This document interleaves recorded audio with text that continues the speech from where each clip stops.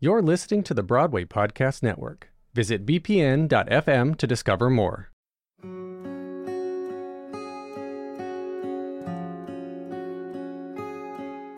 You're listening to Smashed from The Ensemblist, the only podcast that shows you Broadway from the inside out. I'm Aaron Albano. And I'm Mo Brady.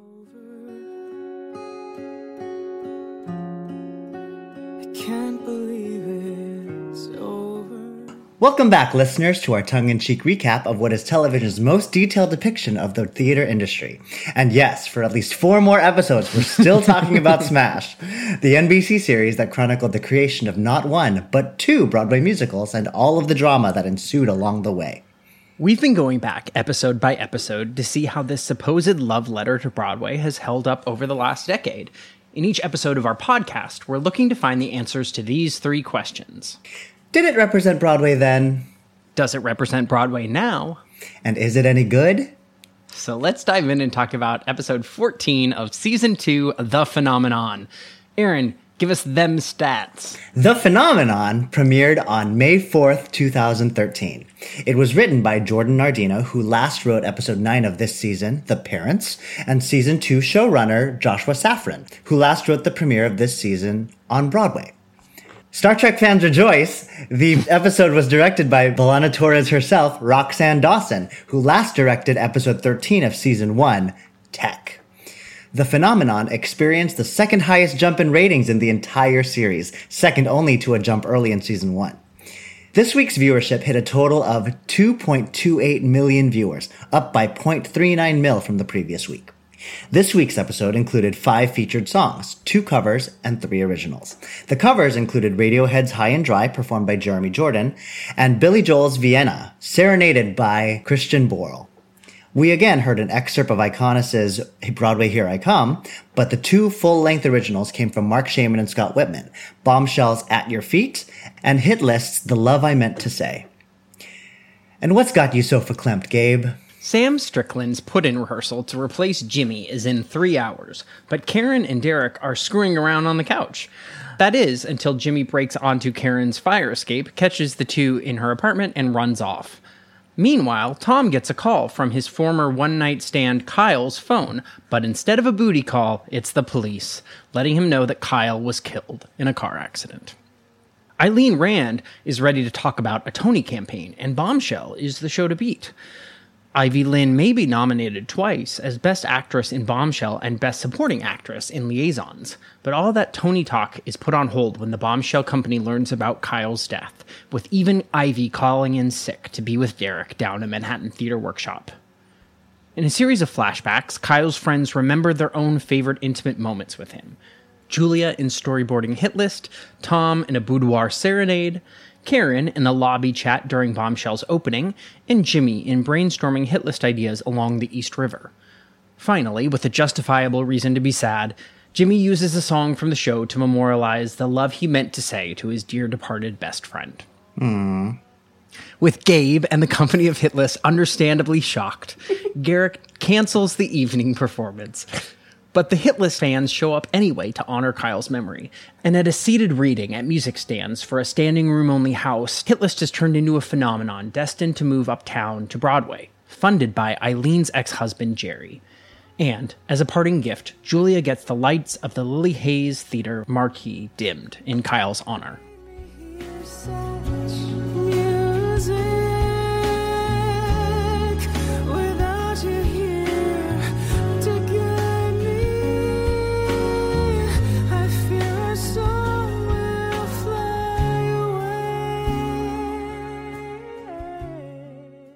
The Phenomenon.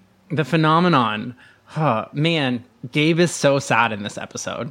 Gabe is very sad. Gabe is forlorn in his checkerboard sweater in the corner. Those are some good Top Man costumes. All right, let's talk about what is obviously going to be our favorite thing, which is this board of actors who are up for some award. Oh, completely. Did you pause the episode to look intently at that board? Oh my gosh, I wish I could zoom in because I was pausing and I was squinching trying to see the show that Katie Finner and Nchita Rivera were on. The way not only was I squinting at that board, but I was like, okay, this logo looks like this logo, which means that must mean that Audra McDonald is in House of Flowers. And because that logo looks like what Patina Miller's in, Patina Miller must also be in House of Flowers. Cool. I'm going to write that down. Like the sleuthing that went into the scene. Don't you wish you cared about anything in your schooling as intently as you cared about figuring out who these... This fantasy Broadway season of 2013? Yes. Oh my gosh. I mean, fascinated. Because I definitely also, not only... Did you do this? Tell me if you did this. I rewound it and paused it to look at the boards over and over and over again. But I also then rewound and paused it again to like listen intently to the conversation that Eileen was having about the rest of the season. Oh yeah, because it was different shows than in the other time when we talked about shows. Correct. The press rep. Correct. Okay, so from last episode, the season that we got was Bombshell, Liaisons, which is closed, Imitation of Life, which we talk about again in this episode. Moonstruck doesn't exist, so we don't have Moonstruck, and Lloyd Webber, which was also closing. In addition to that, we have Harold and Maude, which is a West End transfer, Roadhouse, which apparently is just bad. And we got a confirmation that Imitation of Life is closing. But then in addition to that, from the board, we have The Beauty Queen that Jen Damiano's in and Victoria Clark is in. The House of Flowers, which Patina Miller and Audra McDonald's in. We have a revival of Oliver. We have a revival of Seesaw. And then in the conversation that Tom is having with Eileen, he talks about Drood and Pippin, which I was like, hold on. That was kind of around the time when those revivals existed. It is. It's the same. And I didn't do enough homework. Oh, I did enough homework. It is the same season. Oh my God. The Drood revival opened in the fall of 2012, and the Pippin revival opened in the spring of 2013. So yes, both this season. all exists in our world as well as in the Smash world. Great. Okay, here's my one thing about the boards that we so lovingly... You should read... Let's read through the boards because not everyone will have paused. Okay, great. Go ahead. You read them. Okay, so Best Actress is Kate Baldwin in Seesaw, Jennifer Damiano in The Beauty Queen, Karen Cartwright in Hit List, Ivy Lynn in Bombshell, Audra McDonald in The House of Flowers, and Laura Osnes in Oliver. And the Best Supporting Actress board is Victoria Clark in The Beauty Queen, Lee Conroy in Bombshell. It sounds like we're like on New York One. Doesn't it sound like we're doing nominations? It's fantastic. Ivy Lynn in Liaisons, Kate Finneran in An Unknown Show, Patina Miller in The House of Flowers, and Cheetah Rivera also in An Unknown Show, even though she was in The Mystery of Edwin Drood that season. No one is meant to spend as much time looking at these as we have. And yet, here we are. This is the content you signed up for, people. This is it. But here's my question. Aside from Cheetah Rivera being in 2 shows in 1 season. And only being nominated for 1. Oof. Yeah. Drag her. Karen Cartwright in Hit List. According to Daphne Rubin Vega, what's her character's name again? Agnes. Agnes, there it is. She says this is a Tony meeting. However, Hit List is not on Broadway yet. So, either... There is no good reason she's on that board. There really isn't. Truly not good reason. I was like, either someone messed up in script or someone messed up in props. In which case, this is a discrepancy that cannot go unnoticed. They don't know. I'm just They don't know. They're just doing their job. They're just pulling photos, making up logos. I mean, literally. Okay. So, who would you vote for? Knowing that you didn't see any of these shows, I want to know who you would vote for Best Supporting Actress and Best Actress. I mean, okay, Best Actress. I mean, it would probably go to Audra McDonald because it's Audra McDonald. Right, yeah. I would love to see a Kate Baldwin win. Do you know anything about Seesaw? I know not a thing about this show. No, but I feel like Kate Baldwin is finally due for like a body of work Tony. Sure. This could be like the time. Stephanie J. Block. Yeah. Yes, I could deal with a Kate Baldwin body of work Tony, but to be honest, Audra will probably get it because Audra's Audra. Yeah. For Best Supporting Actress, who would you vote for? Here's where I'm going to go. This is controversial. I'm going to give Ivy Lynn the Tony Award for Best Supporting Actress sort of as like a both goes there. And then I'm giving Laura Osnes the Tony Award for Oliver. And let me tell you why. What? No. There is, no. Let me tell you why. There is no world in which Laura Osnes would be in Oliver. No. or nominated for Best Actress, right? The only role she could be playing is Nancy, which is not a Best Actress role. No, that is a supporting role. So I have decided that she, Laura Osnes, is playing the title role in a deconstructed version of Oliver. She's playing Oliver Twist in Oliver. This is the only thing that can be happening, and it is so fantastic and revolutionary that she deserves the Tony Award. LOL. Laura Osnes in Diane Paulus's production of Oliver. Like, come on. I'm here for it. Like, let's be honest. Some Laura Osnes love Bonnie and Clyde, Cinderella. Like, she deserves. There's a body of work, Tony, for you. All right. So I'm going Laura Osnes for Oliver in Oliver, and Ivy Lynn as her consolation for starring in 2 Broadway musicals in 1 season. All right. Let's talk about getting the lights dimmed. Is this a true statement that it is only awarded for Broadway veterans? I mean, what? Like, Broadway theater owners and Broadway, like, producers can do whatever they want. Like, but... That's the thing, is that, like, I feel like the league says things like Broadway lights are going to dim, but they don't actually choose who gets to dim them. Oh, for sure. Because Eileen says this, it's only awarded for Broadway veterans, when Julia comes to her for, like, to ask if she can get the league to dim for Kyle. I mean, when I was watching it, I was like, she's right. Not because it's a rule, but... I'm reading an industry editor exclusive on BroadwayWorld.com, so it has to be true. Got it. The league has consistently said a committee within the organization decides who to dim for, and is just consistently designed to say who forms that committee. But when this Cara Joy David pushed, the league spokesman said it was the theater owners and to ask the theater owners.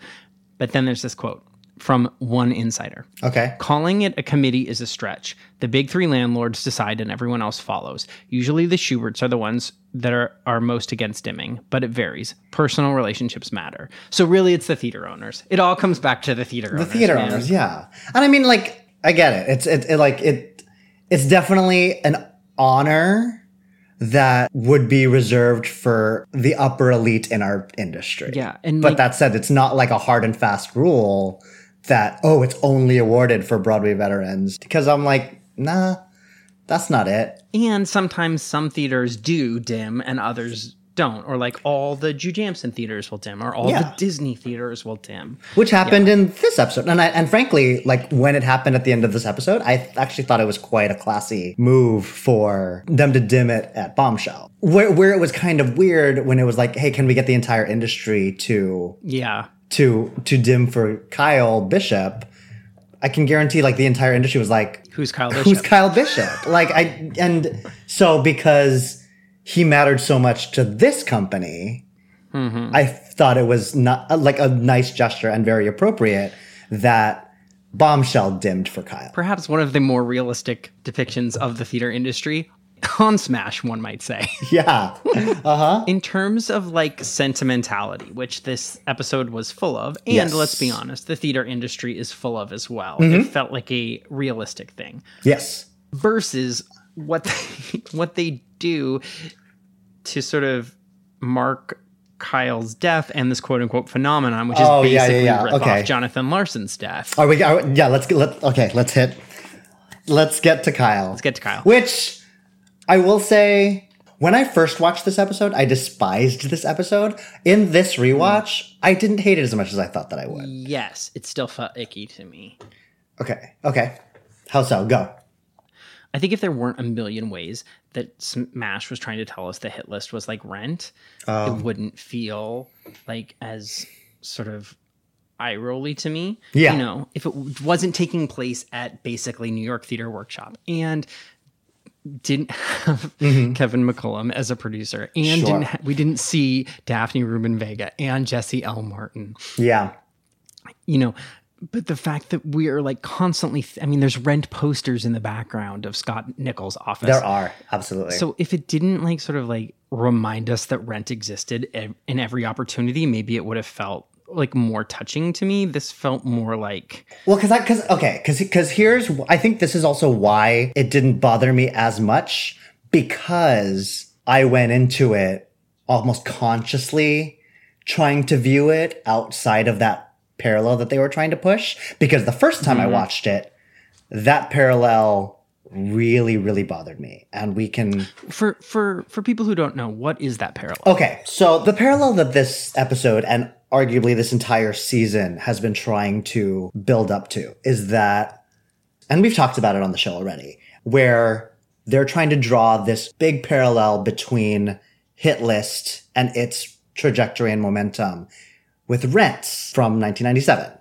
And where it almost comes to a big head is they try to equate Kyle Bishop with Jonathan Larson.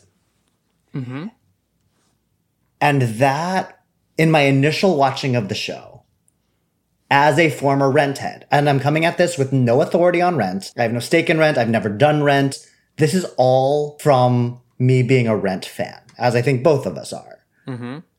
When I first watched the show, I was very almost offended about this episode because it was this blatant, almost plagiarism of the situation at large being used by this show. And I remember thinking, when I watched it 7 years ago, thinking, okay, they're doing this. I don't love it. But if at the end of the episode, there's like a in memory of Jonathan Larson or in love, in memoriam of whatever, like some sort of acknowledgement that this is what we're doing, that could make it all better.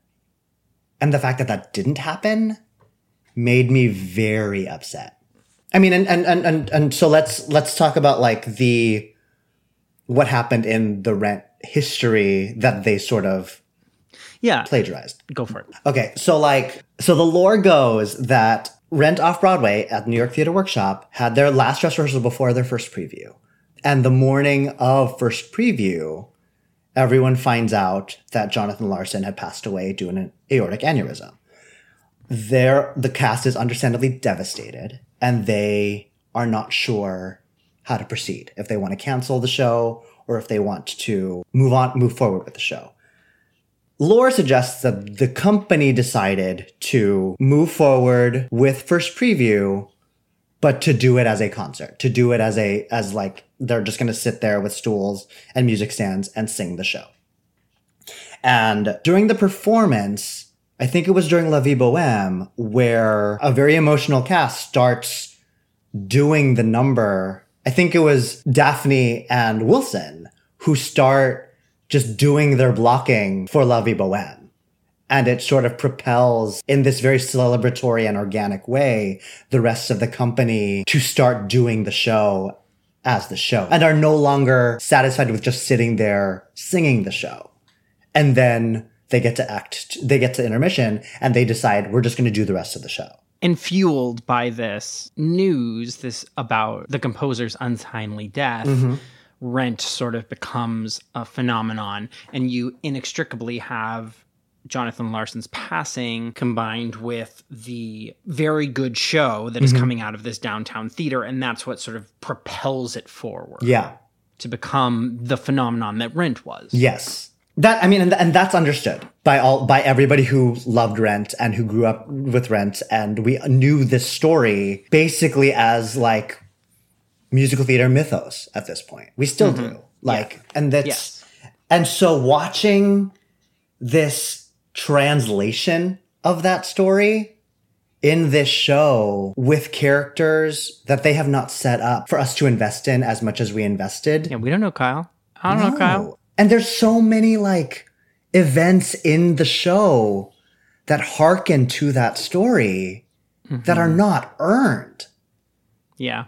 One of the things that you mentioned that I had sort of forgotten about is this feeling of we can't do it at stands anymore, and that the performance becomes a celebration of the dearly departed composer. Yes. And that's what Smash misses and is really key to sort of earning that experience, right? It's not like the goodbye song turns into this like beautiful goodbye to Kyle Bishop. You know, that would have been something they could have done. But instead, it's about Jimmy and a sad song that is about Jimmy being sad. It's rooted in something very different. Sure. The transition from staged reading to performance is rooted in like his own sadness, not in celebration of Kyle. And again, like, I mean, and going back to like how Gabe was sad, but wasn't sure why, like the whole point of Rent is that it was an ensemble piece. And arguably you could believe that Jonathan Larson was close to all of these people. Mm-hmm. Jonathan mattered to all of these people, and they all wanted to honor him with this performance. Arguably, in this show, he cares about Jimmy, Karen, Anna, maybe. Mm-hmm. It's this blatant, like, attempt at this equivalency between Kyle and Jonathan Larson that I don't think is earned at all. Kyle is not set up as a Jonathan Larson-like character. Yes. Hit List is set up as a Rent-like show, but we have not had any experiences with the character of Kyle Bishop that make him on sort of that level of Jonathan that we know through this mythos. Yeah, we just saw like the ethos of Jonathan Larson. We have it. It's tick tick boom. Like we already did that. But we have the story of Jonathan Larson in front of us where he's not Kyle. He's not Kyle at all. Well, who is Kyle? I don't know who Kyle is. One thing I do know is that he's very young. Like, he hasn't been struggling at all. And he has like... Carolee Carmelo is a mom. So, I mean, can't be that bad. Yeah. And I'm just like, the idea of like, this was going to be Jonathan Larson's huge hit after like years of struggling. That's part of the story. Right. And that's what's missing here. So you can't pretend like they're the same, especially if you're not going to acknowledge that, hey, we're immortalizing the actual story with our fictional story. Mm-hmm. Instead, we're just stealing that actual story and trying to layer the sentimentality onto our fictional story. And I was very upset. I want to redo. Yeah. Smash. Call us back to Greenpoint. We gotta refilm.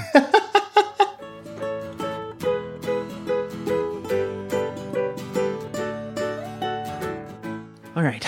To keep up to date with next week's recap, be sure to watch Season 2, Episode 15 of Smash, The Transfer. I wonder what's going to happen in that episode. You can find Smash episodes either on the NBC app or at NBC.com. The Ensemblist was produced today by me, Mo Brady. And by me, Aaron Albano. There are two great ways you can be helping The Ensemblist right now. One is by leaving us a rating and review on Apple Podcasts, and the second is by becoming a Patreon member at patreon.com/The Ensemblist. Please follow The Ensemblist wherever you listen to podcasts, on Spotify, on Apple Podcasts, or at bpn.fm, the home of Broadway Podcast Network. You can also follow us on Instagram. Thanks for listening. Until next time.